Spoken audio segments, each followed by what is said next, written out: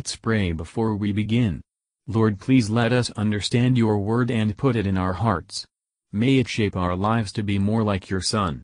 In Jesus' name we ask, Amen. Chapter 14. Now it came to pass upon a day that Jonathan the son of Saul said unto the young man that bare his armor, Come and let us go over to the Philistines' garrison that is on the other side. But he told not his father. And Saul tarried in the uttermost part of Gibeah under a pomegranate tree which is in Migron, and the people that were with him were about 600 men. And Ahiah the son of Ahitub, Ichabod's brother, the son of Phinehas, the son of Eli, the Lord's priest in Shiloh, wearing an ephod. And the people knew not that Jonathan was gone.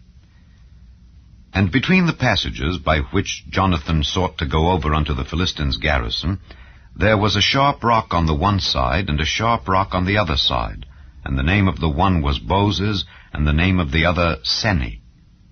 The forefront of the one was situate northward, over against Michmash, and the other southward, over against Gibeah.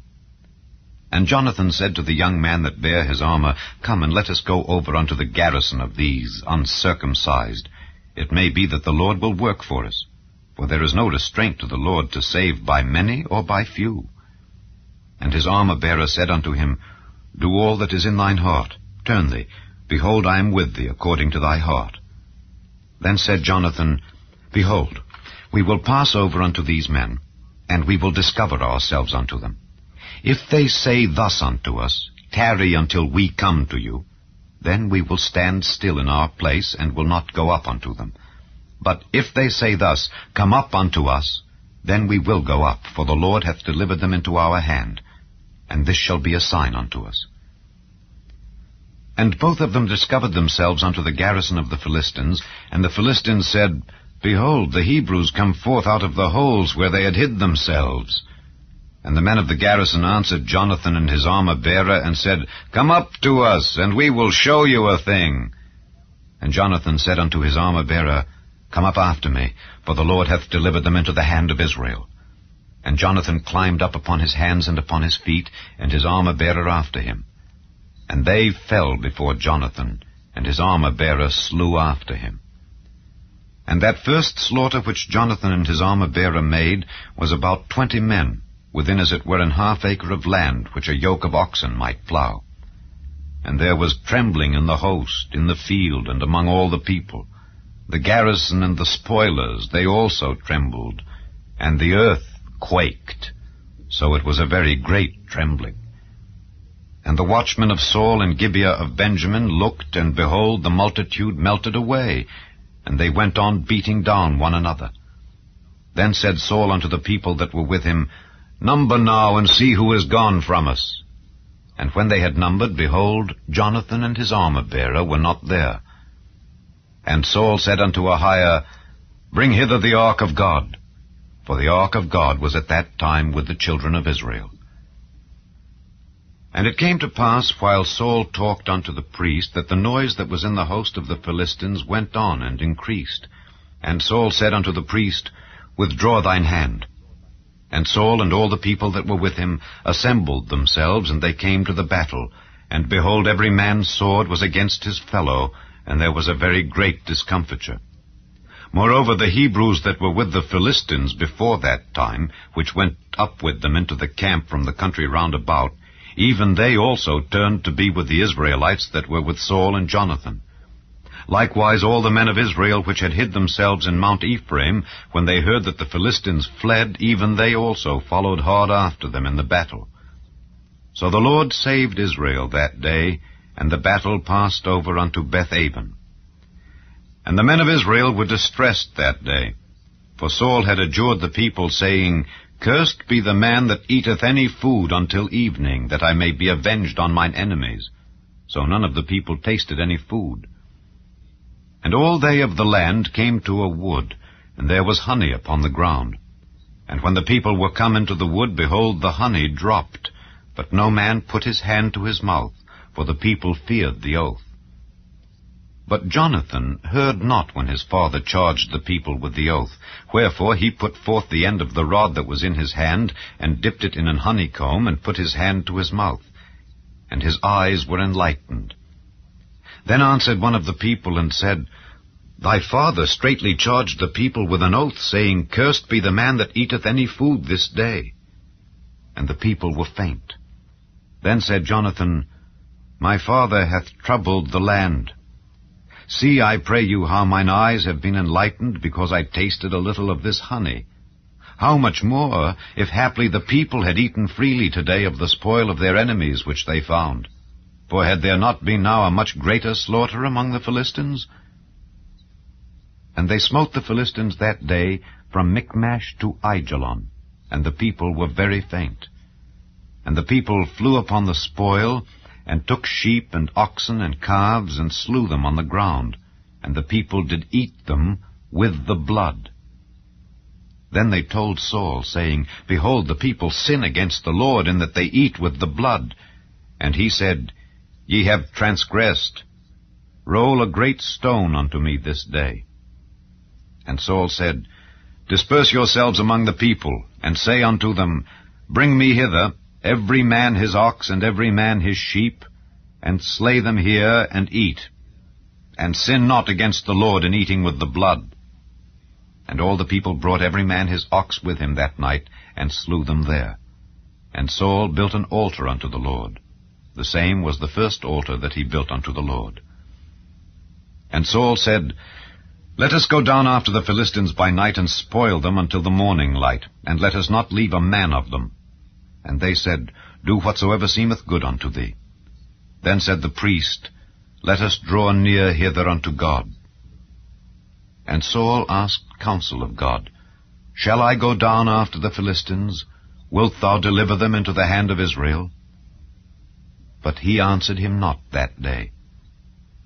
And Saul said, Draw ye near hither, all the chief of the people, and know and see wherein this sin hath been this day.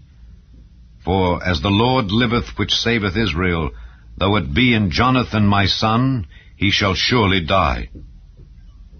But there was not a man among all the people that answered him. Then said he unto all Israel, Be ye on one side, and I and Jonathan my son will be on the other side. And the people said unto Saul, Do what seemeth good unto thee. Therefore Saul said unto the Lord God of Israel, Give a perfect lot. And Saul and Jonathan were taken, but the people escaped. And Saul said, Cast lots between me and Jonathan my son. And Jonathan was taken. Then Saul said to Jonathan, Tell me what thou hast done. And Jonathan told him and said, I did but taste a little honey with the end of the rod that was in mine hand, and lo, I must die.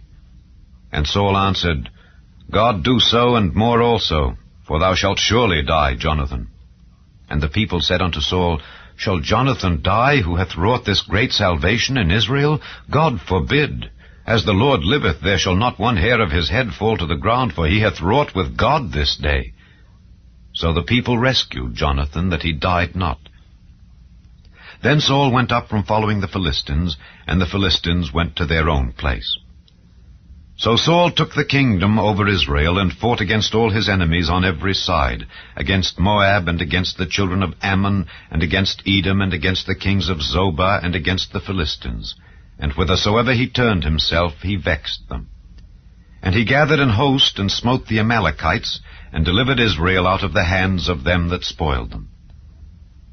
Now the sons of Saul were Jonathan, and Ishuai, and Melchishua. And the names of his 2 daughters were these, the name of the firstborn Merab, and the name of the younger Michal. And the name of Saul's wife was Ahinoam, the daughter of Ahimaaz. And the name of the captain of his host was Abner, the son of Ner, Saul's uncle. And Kish was the father of Saul, and Ner the father of Abner was the son of Abiel. And there was sore war against the Philistines all the days of Saul. And when Saul saw any strong man or any valiant man, he took him unto him. Matthew Henry Commentary on 1 Samuel chapter 14, verses 1 to 15. Saul seems to have been quite at a loss, and unable to help himself.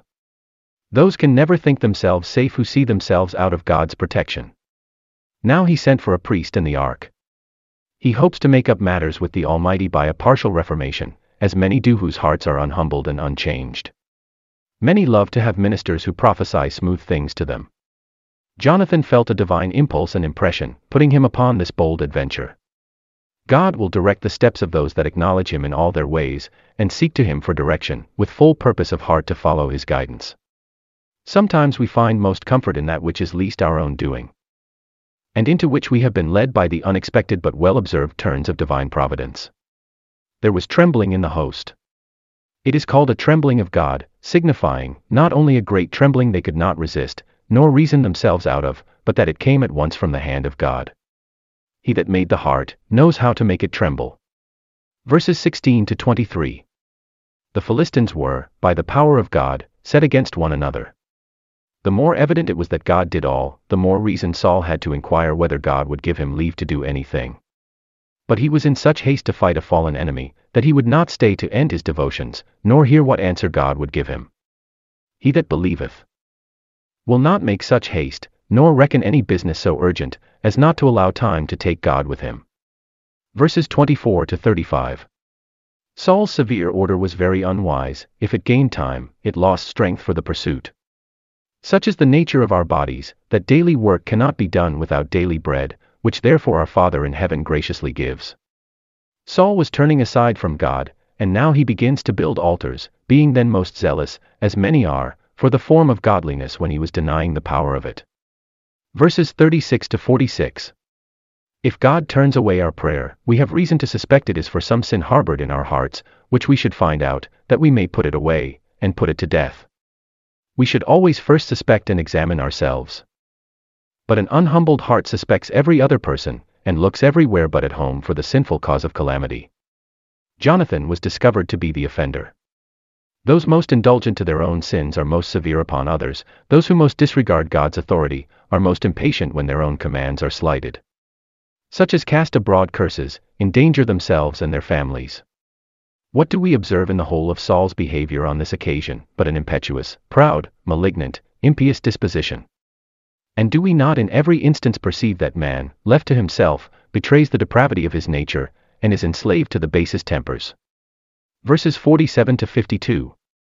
Here is a general account of Saul's court and camp. He had little reason to be proud of his royal dignity, nor had any of his neighbors cause to envy him, for he had but little enjoyment after he took the kingdom. And often men's earthly glory makes a blaze just before the dark night of disgrace and woe comes on them. Thank you for listening, and if you liked this, please subscribe and consider liking my Facebook page and joining my group Jesus Answers Prayer.